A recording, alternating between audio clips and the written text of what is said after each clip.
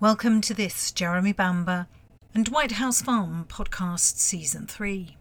This podcast was written and recorded before the death of Her Majesty the Queen. Our thoughts are with the royal family. Jeremy said, "We're indebted to her for the lifelong service to this country. The Queen has been there for my whole life.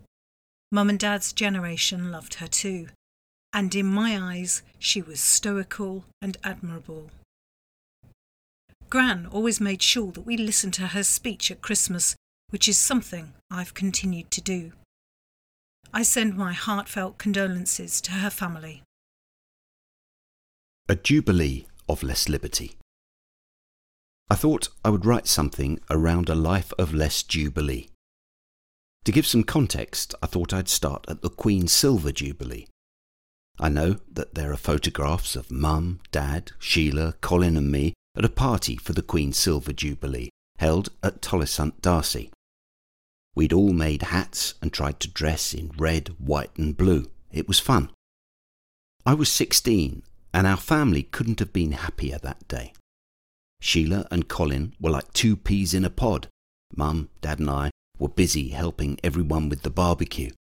Everyone in the village, including us, were royalists through and through.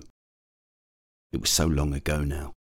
My own memories, though, are that absolutely everything that day was perfect. We did a similar party and barbecue for the marriage of Charles and Diana. It was more fun for me as I was a little older and could join in with the dancing and drinking. By this time, there were fractures in Sheila and Colin's relationship, and it was just Mum, Dad and me at the Charles and Diana wedding celebration, along with the rest of the village, of course.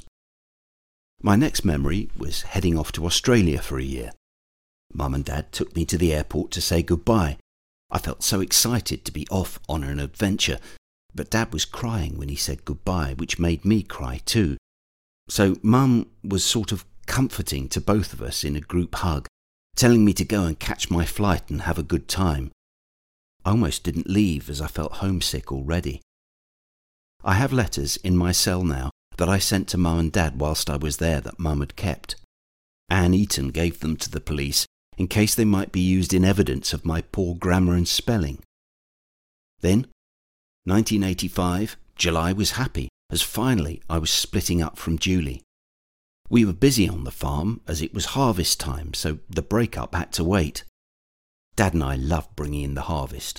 It was us seeing the rewards for our hard work that year. Plus, it was great to see us all busy in the warm weather. Mum would come round with our tea in the afternoon so we didn't have to stop, unless we were working near the house. Then Dad and I would pop in the house when we could for our tea.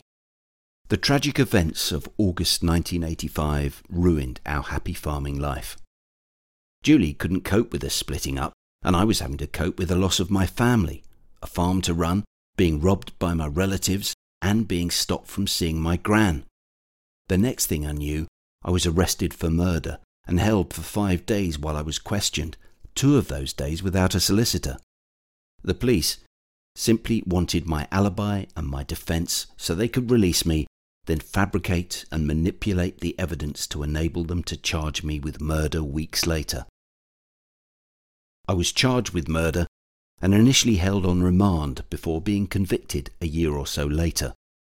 When on remand, I ended up in Wormwood Scrubs prison, meeting Dennis Nielsen, and when he came for accumulated visits, I also met Reggie Cray. What a change from an afternoon with the local seed merchant at home. Soon after, I heard of the Chernobyl tragedy and worried for all the people caught up in that disaster, and I've been in prison ever since. I have never handled a mobile phone. I saw one once, the Brick, I think they called it. It was on a cafe table on the King's Road that I walked along early in 1985. What I do recall over the years, music, of course, which stopped for me in 1985. I have no connection to any of the tunes since, except hearing it over a tinny radio in the workshops I was forced to work in over the years. The Queen's Golden Jubilee came and went. All I could think about was what might have been. No doubt Dad and I would have been operating the barbecue spit roast Mum and Sheila doing their thing. But not to be, sadly. The Queen's Platinum Jubilee, and I'm still here. We recently asked the Queen for help, but without luck. But we will celebrate justice and my release soon, I promise. Jeremy. If you want to lend your support to Jeremy Bamber, you can write to him in the UK using the number A5352AC, HM Wakefield, 5 Love Lane, Wakefield, WF2 9AG, or see our website for details at www.jeremy-bamber.co.uk.